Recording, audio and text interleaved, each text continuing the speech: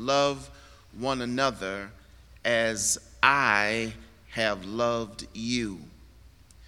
It became a new commandment because the previous presentation of Leviticus 19 only suggested that one is to love thy neighbor as thyself. But when Jesus inserted that I wanted you to love as I have loved you, he moves the action of love to a new dimension. We discussed this morning the importance of understanding how diverse the acronym for PUSH can be. We probably best know the usage of the acronym PUSH, PUSH, when we think about the language of Jesus in Luke 18:1, men ought always to pray and not faint. Or 1 Thessalonians chapter 5, verse 17, in which Paul admonishes us to pray without ceasing.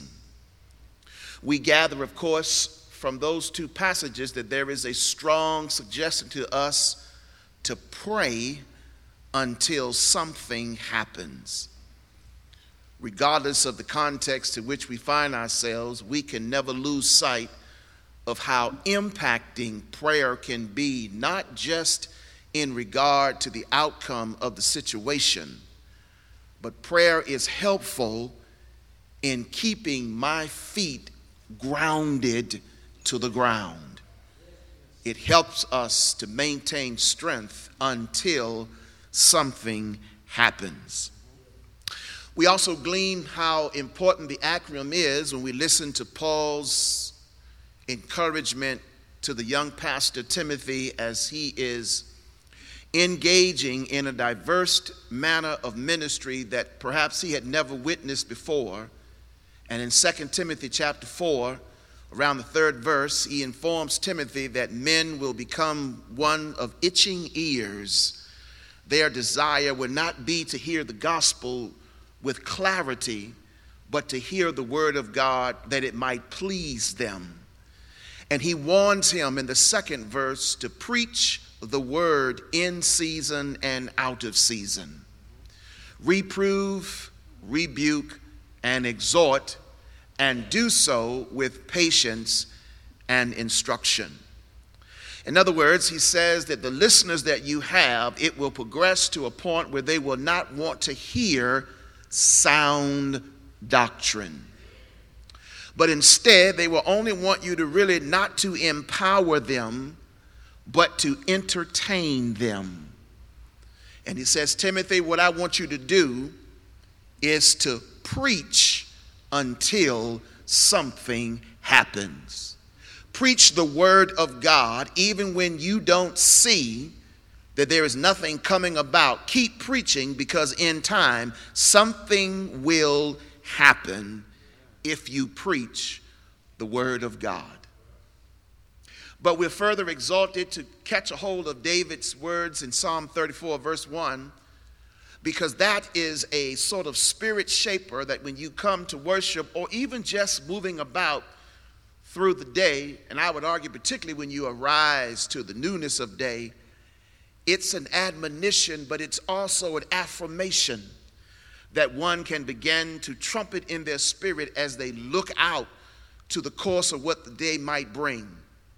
David says, I will bless the Lord at all times, and his praise shall continually be in my mouth. My soul shall make boast of the Lord. In other words, David says, when you arise to the newness of every single day, you might want to entertain the idea to praise until something happens. Because when you go through the course of your day, sometimes moments will occur where it will only be a praise that can actually get you through in terms of inspiration.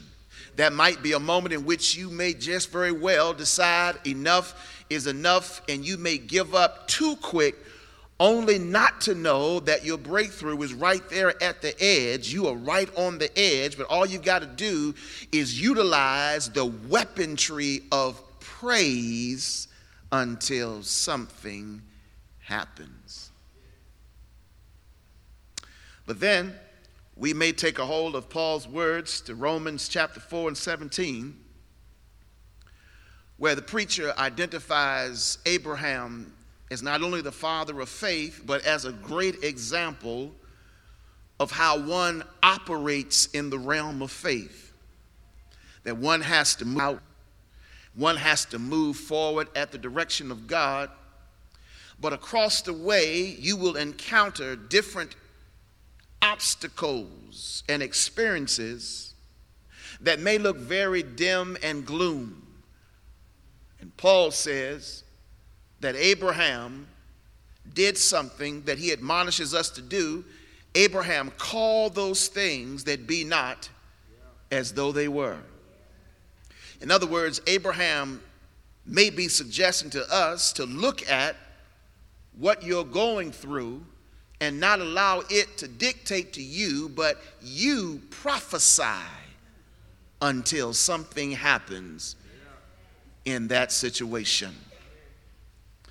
All of those acronyms are important. In fact, they are revolutionary. They'll change your life. They'll change your whole perspective on how you see life. They will recreate your intentionality of moving through every single day if you engage them.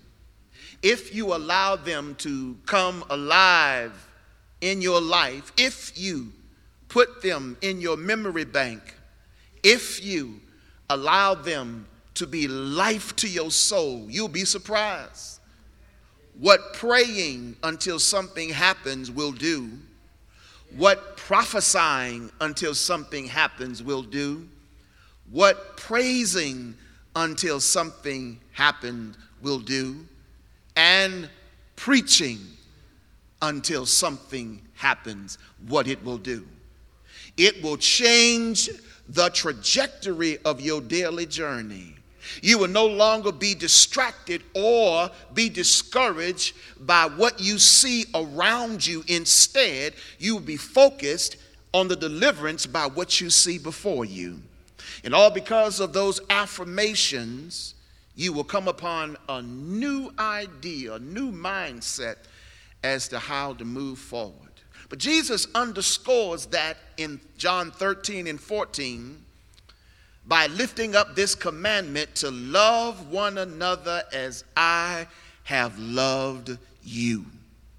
In John chapter 14, beginning in verse 15 all the way down to verse 25, 26, he says something even more deeper. If you love me, you'll keep my commandments. If you love me, it will be more than lip service. It will be action behind the words that you say. He demonstrated how he wanted the disciples to love in chapter 13 by washing the feet of the disciples and then by receiving Judas Iscariot at the supper table. He showed them. He demonstrated, I'm not just talking about as I have loved you in theory, but I'm showing you what love is. I'm humbling myself in the form of a servant to wash your feet. And then I'm humbling myself in the form of God's extensive love by receiving someone who has rejected me. But he increases the challenge as he continues to converse with one disciple who he knows is pretty persuasive in the group. He's the one disciple who's not only persuasive, but he's a kind of peculiar guy as well. Simon Peter could be the friend of everyone until you cross him. He's the kind of guy who is straightforward, and he doesn't always connect the dots with clarity. It takes him a while sometimes because Simon Peter might arguably be not the most academician that one would come in contact with. He's a practitioner of common sense. In the episode of John chapter 21, they go out fishing, but they didn't catch anything. And Simon Peter is not a theorist, he's a practitioner. He knows that there are certain times you have to go out into the ocean to fish, and he knows when you go in those certain spots, if they're not biting, you come on back to shore. But Jesus takes that moment in which might be considered Peter's greatest strength, his profession as a fisherman, and actually uses it to depict his weakness. He teaches him a lesson about how he wants love to be demonstrated. So what does he do? Once again, Jesus does the servant thing. He prepares breakfast on the beach for the disciples who've been out fishing all night. They come back with nothing in their nets. But Jesus meets them on the shore and tells them, go on back out there and cast your net on the right side. And the Bible says that when they captured fish, you look down to the text, it says very clearly that they captured not just a few, but quite a bit. Verse 11 says in chapter 21, 153 fish. That ain't too bad of a catch. But Jesus said, I don't want you to concentrate on the catch. I want you to understand the importance of following my instructions. And the text says that he told them, let's come and have breakfast together. And the disciples knew who he was, because who else could start a fire on the beach without lighter fluid? Who else would invite someone to have breakfast on the beach and you don't have any food to have breakfast? Who else would watch you toil to catch fish and you don't catch fish, and then you get back to shore, he tells you to turn around and go back out there again, point you where the fish are, and when you bring them back, let's have breakfast together. He is treading the way that we would understand why love is so deeply experienced, because it's more than lip service. You've got to show somebody that you really love them. God gave his greatest demonstration of love actually not in the provision of miracles. If I had been in the crowd when he took 2 fish and 5 loaves and turned them into a miracle, fed 5,000, I would have thought that would have been the most demonstrative act of love I could have seen, but that doesn't top the cake for what he would do later. If I had been there by the place to which the man who had been harbored for 38 years and saw Jesus raised him up, I would have thought that was the greatest expression of love by simply tell the man to lift up his bed, but that would never compare to what he would do later. If I had been there witnessing the woman with an issue of blood and saw how she was healed by reaching to touch his garment, and the flow, the virtue, says the gospel writer, that came out of Jesus into that woman's body, I would have thought that was love unspeakable. But none of that compares to what happened on that Friday. Because love is more than lip service. Love is sacrificial. And love has the willingness to go the 2nd, 3rd, 5th, 10th, until there's no limits in the miles to which it will go. When they get back to the beach and Jesus begins to feed them, says the text, nobody questioned him, but Jesus took the bread and he gave fish likewise to them. And the Bible says here in the 14th verse, this is the third time that Jesus appears to them post-resurrection. The first time is back in chapter 20, verse 19, where he appears to the disciples who were shut off in an upper room in fear of what they might find from those by way of Pharisees. He comes in and says, "Peace I give unto you." The second time he appears to the disciples again, but this time Thomas is present because Thomas wasn't present the first time. And now this third time he appears, and all of them are there on the beach, and Jesus gives a course on loving by way of service. And he tells us that you can't love each other as I have loved you, push acronym again, until you practice until something happens.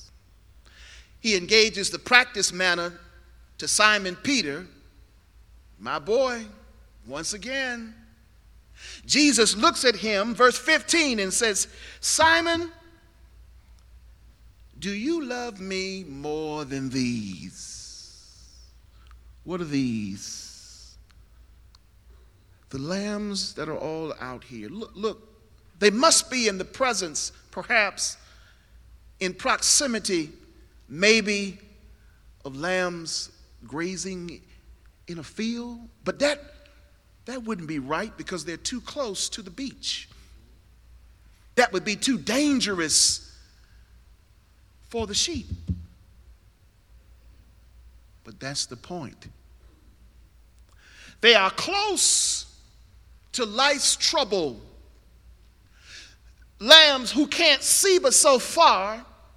If you look at that as a metaphor, you can look out on the horizon and see life as far as you could see it. And there's a temptation by people who live on the edge. And Jesus says to Simon Peter, "Do you love me more than these lambs?" Or let's translate, more than these people who are living on the edge. Do you love me more than these who are pushing their life to the limit? Who want to be loved, but they think they will find their love out there instead of right here. If you do, Simon, look at verse 15. Tend to my lambs. Tend to my sheep.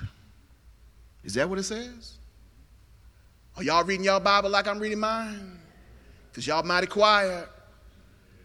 Because what he's saying to him is, if you really love folk like you say you do, then I want you to do a couple of things. One, I want you to tend to them, but in tending to them, I want you to groom them. But Lord, I'm a fisherman. I'm not a shepherd. I don't groom sheep. I catch fish. But love knows no boundaries. Love doesn't care if you are a fisherman or a herdsman or someone who manages sheep. Love says, wherever you are, my job is to take care of you, to help groom you. But wait a minute, Lord. I know how to gut fish. I know how to get off the fins and take out the bones. I know how to dehead. I know how to do a fish, but lambs, I don't know. And Jesus said, you're going to learn because you're going to practice this grooming of people's lives until something happens in their life.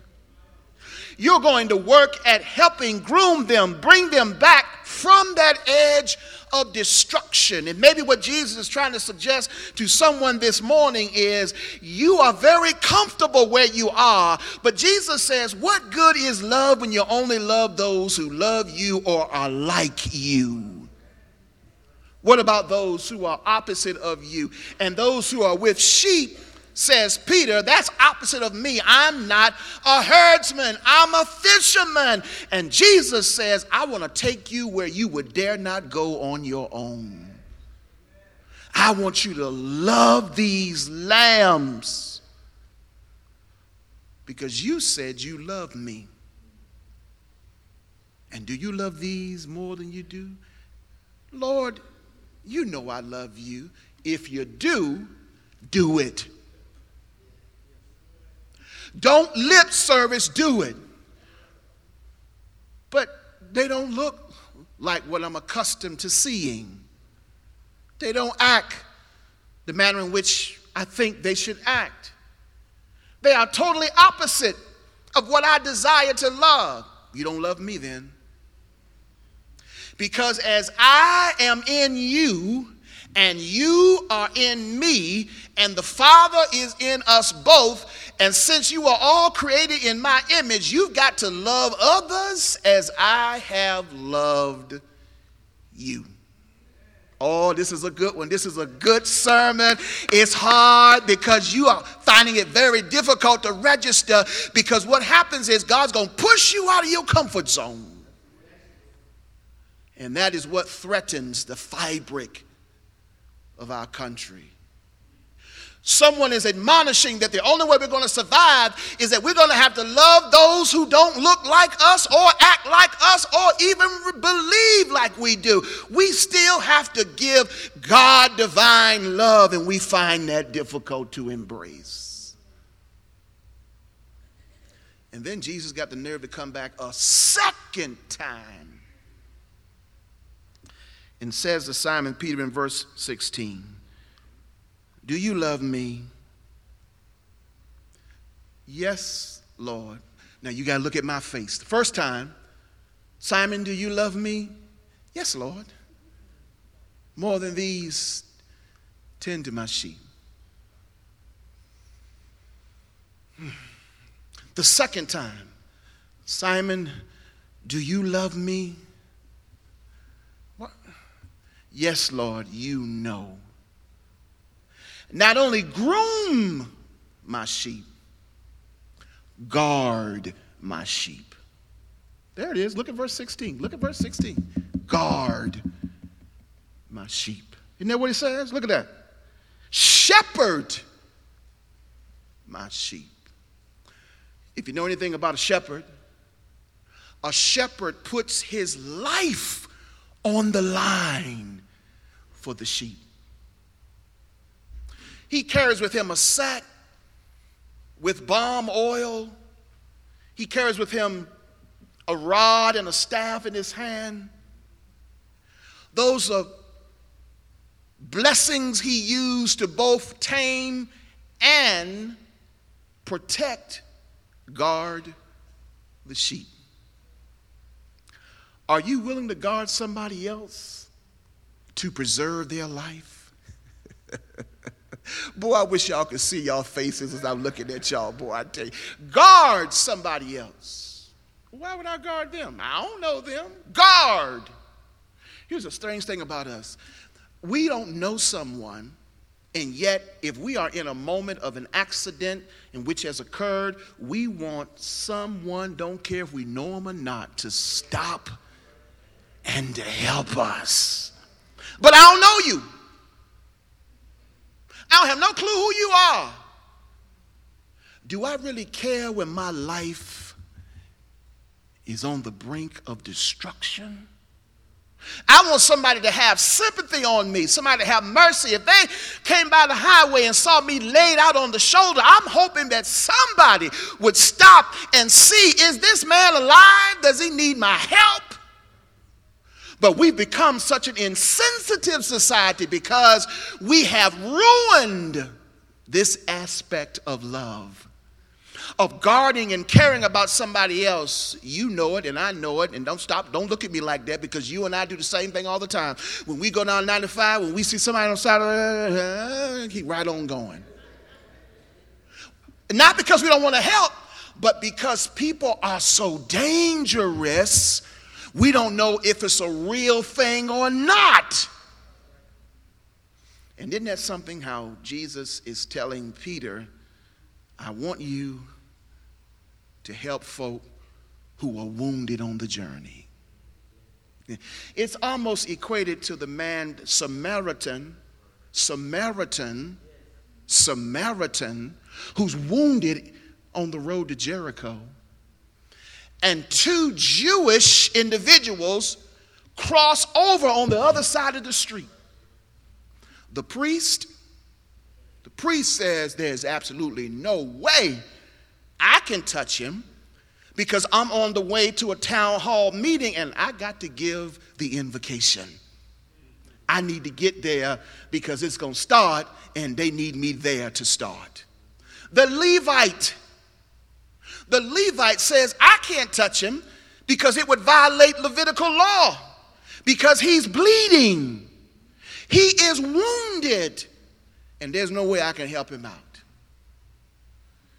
And here comes a Samaritan brother who stops by, picks him up, touches him in all of his gorge, in his bleeding, puts him on the back of his donkey, takes him in the town, takes him to the urgent care, and then tell the attendant of urgent care, take care of him. When I come back through, I'm going to pay you everything that you are owed.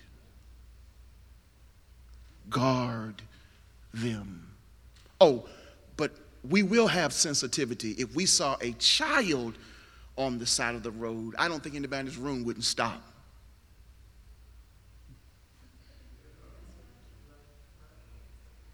Well, you know, this is called call and response. And this is where, in the black church tradition, I say something and you agree with it, and you call and respond back, amen. You don't do this. That's not what we do. It helps move the service along just a little bit more.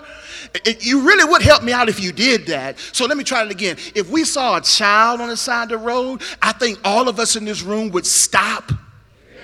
Oh, there we go. Whew. Man, I didn't know what kind of church I was in. Okay, now we good. And I not only want you to groom them, pamper them, because some people need pampering. Because love is pampering. Love says sometimes, oh Lord, here you go. I got to stroke the ego. I got to say some good things. I can't say anything bad because they will not comprehend it. I've got to get them over this hump. I got to help them grow, help them get to where they need to be. So I got to groom them. I got to pamper them. But also I got to guard them. I've got to protect them. Because love says, when you don't know how to protect yourself, I love you enough to protect you. I'll tell you, the greatest story I ever heard of love was from the late E.V. Hill. He's pastor at the Mount Zion Church in Los Angeles. He was working in a civil rights act, and he had received bomb threats from the Ku Klux Klan. His wife had been on the receiving end of some of those threats, and she had known what he did not know the night before, that she had received a bomb threat, that his car would be blown up. Now, talk about guarding and talking about love. She gets up before he does the next morning and drives the car around the block to make sure there's no bomb in it. He wakes up in the meantime and looking for his wife, and no wife is there. When she comes back in her bathrobe and all, comes back to the house, and he says, "Where have you been?" And she says, I just had to drive the car around the block, but it's okay now. You can go to work now. You can go.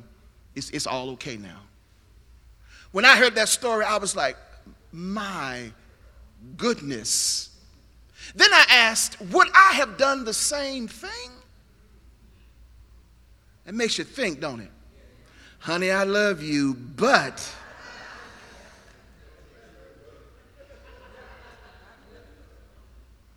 baby,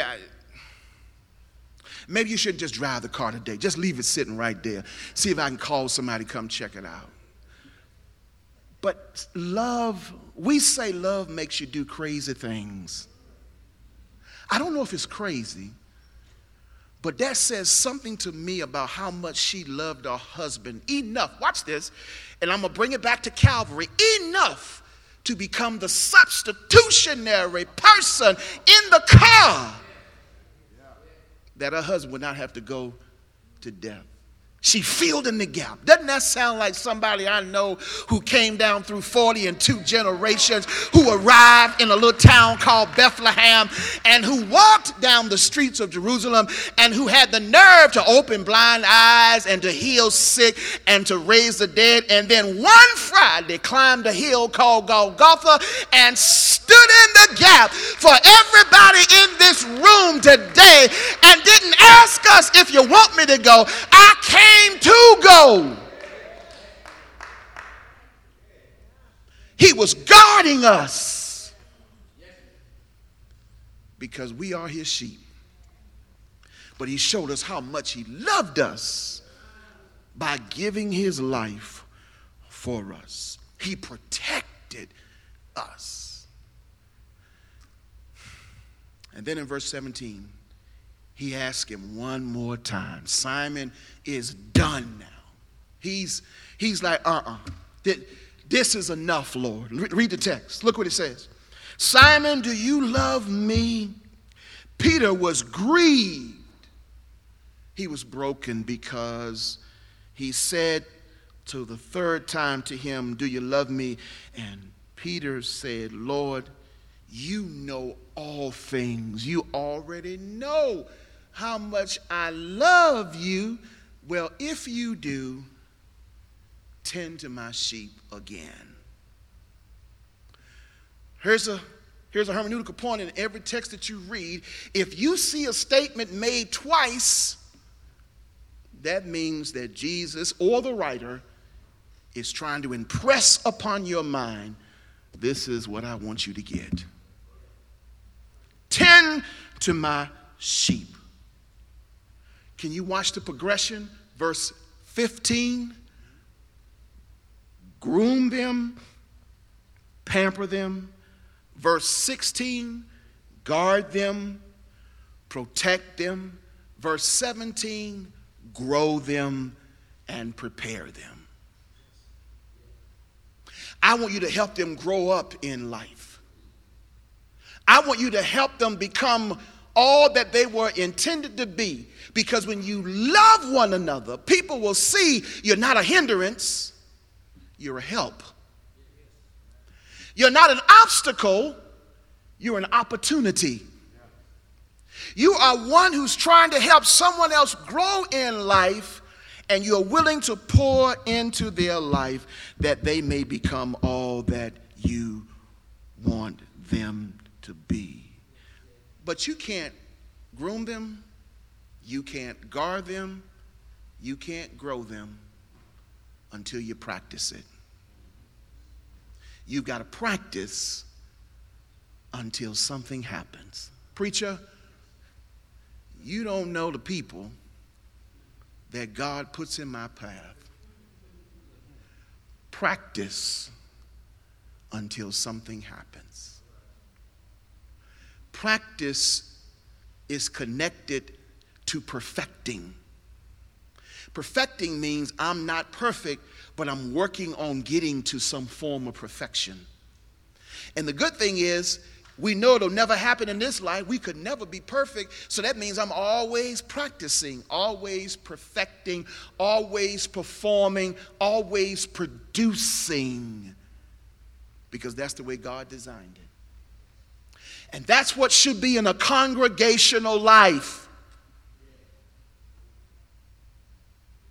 We should be grooming each other. That's what love does.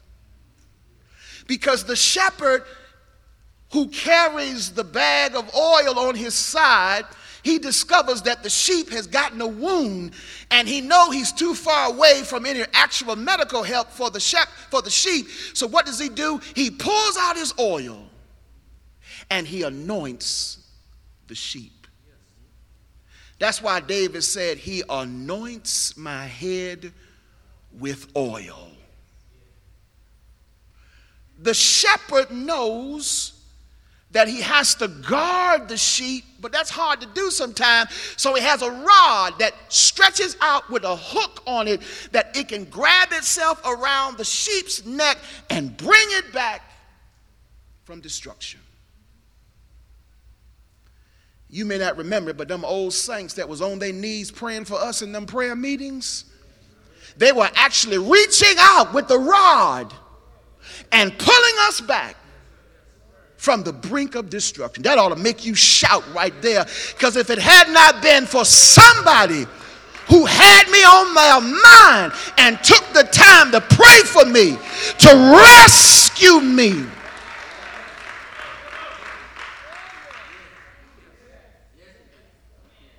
on those feeble knees. And I had the audacity, you may have had the audacity, many of us had the audacity to say things back to them that should not have been said, should never have rolled from our lips, and yet they loved us enough to keep on praying and to keep on applying oil and to keep on reaching out and bringing us back from destruction. The shepherd also knows that I can't grow my sheep unless I lead them into green pastures and help them find still waters. And that's what love does. Love helps us find the green pastures in a person's life, because no matter how much brown grass you see in a person's life, keep looking. And guess what? If you can't find any green grass, help them grow some. Tread up the old, get it out of the ground, lay some new seeds. Because if it hadn't been for some folk who pulled up the ground on us and laid down some new seed, and who wouldn't give up on us, but kept on pushing and kept on holding and kept on supporting and kept on loving and kept on loving and kept on loving and kept on loving. And then they started to see that grass grow, and they started to see it keep growing, and every now and then they stop by and help me mow it back down so it'll look good one more time, because they want to grow me. That's what love does. And that's what Jesus does. And that's what Jesus says I want you to do. Help them prepare for life. We say that sheep are dumb, and we say dumb because they don't have the mental capacity to see far beyond what's ahead of them. They can only see the immediate context that their eyes can graze. Some people are actually like that. They're not visionary persons, but they yet can only see what's ahead. And when God gifts us with the ability to be able to visualize, or with the wisdom to know what may be coming down the pike, it's our divine responsibility and our love factor to help grow them. And that's what church is about. I'm done. Here's the joy. Each year, we get a chance to hear that there are young teenagers, but they eventually become young adults. They grow up, they leave church, home, they go to college, and they come back. And those of you who've been around here for a long time, you remember when they were born or when they were just small children. And now they are young adults, getting ready to launch out into the real world. In fact, some of them just graduated this past weekend. Now they got to do the number one thing: find a job. They're going to be introduced to the reality of life where they will realize that they will no longer get to sleep in a space for free. They're going to come to realize that the refrigerator, when it opens at some point, nothing's going to be in it unless they buy something to put in it. They're going to come to a reality to recognize that there is no longer mom or dad's car to get me from point A to point B. I'm either going to have to get the bus or I'm going to have to buy me a car of my own. But prayerfully, we have grown them enough and prepared them for those life moments where it's not a culture shock, but it's a joy of progress to step into a new level of life. Because I love them enough not to throw them out to the wolves, but I want to prepare them. And in church, these become our children. That's why I love it when we have babies. I say, let them alone, let them holler, let them run around, let them do everything. Because in this little community, in this little space, I want them to get used to stammering and stumbling to different people and not in fear. But when they see those eyes, they feel secure. They know this is a safe place. That's what church is all about.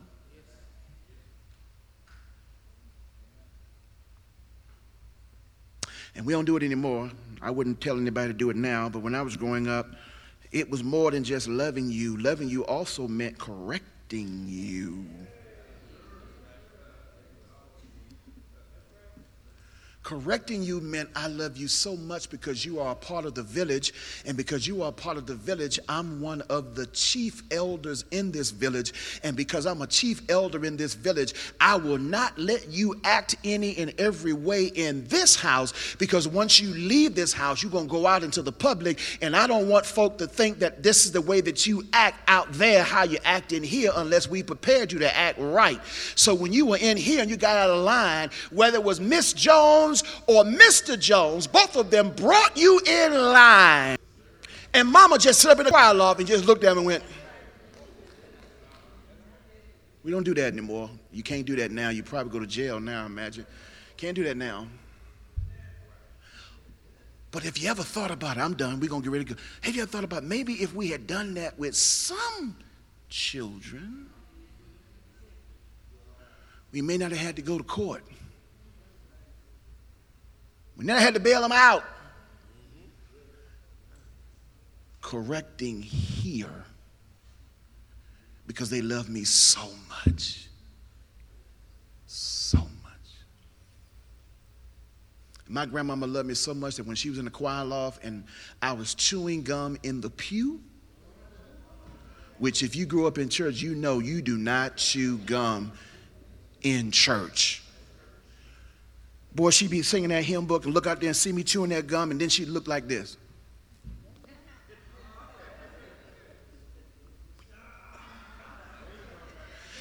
And you ever know you just slide down in that seat? Because you know on the way home, wait,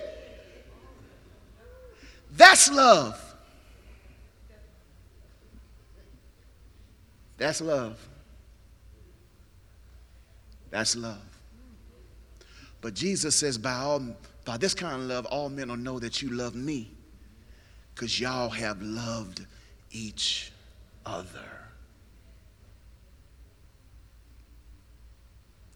And I just want to say this. We are trying to possess a love that lets you know that we are not here to be judgmental. We don't have a heaven or an eternal hell to place you in. But we want to love you wherever you are because we believe by faith that your journey is going to end in the presence of Almighty God.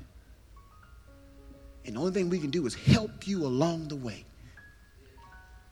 And that's all we want to do. That's all we got to be as a church family. Help, love, says Jesus, one another as I have loved you.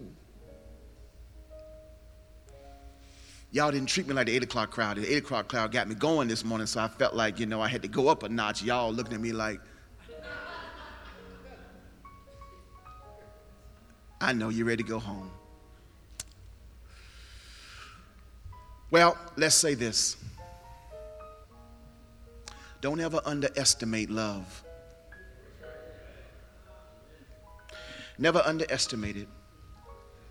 Because I want to say, I remember, if my memory serves it correctly, I remember where C.S. Lewis had made the comment that love doesn't always see eye to eye, but it always walks hand in hand. Doesn't always see eye to eye, but it always walks hand in hand. And he says love walks in when everything else walks out.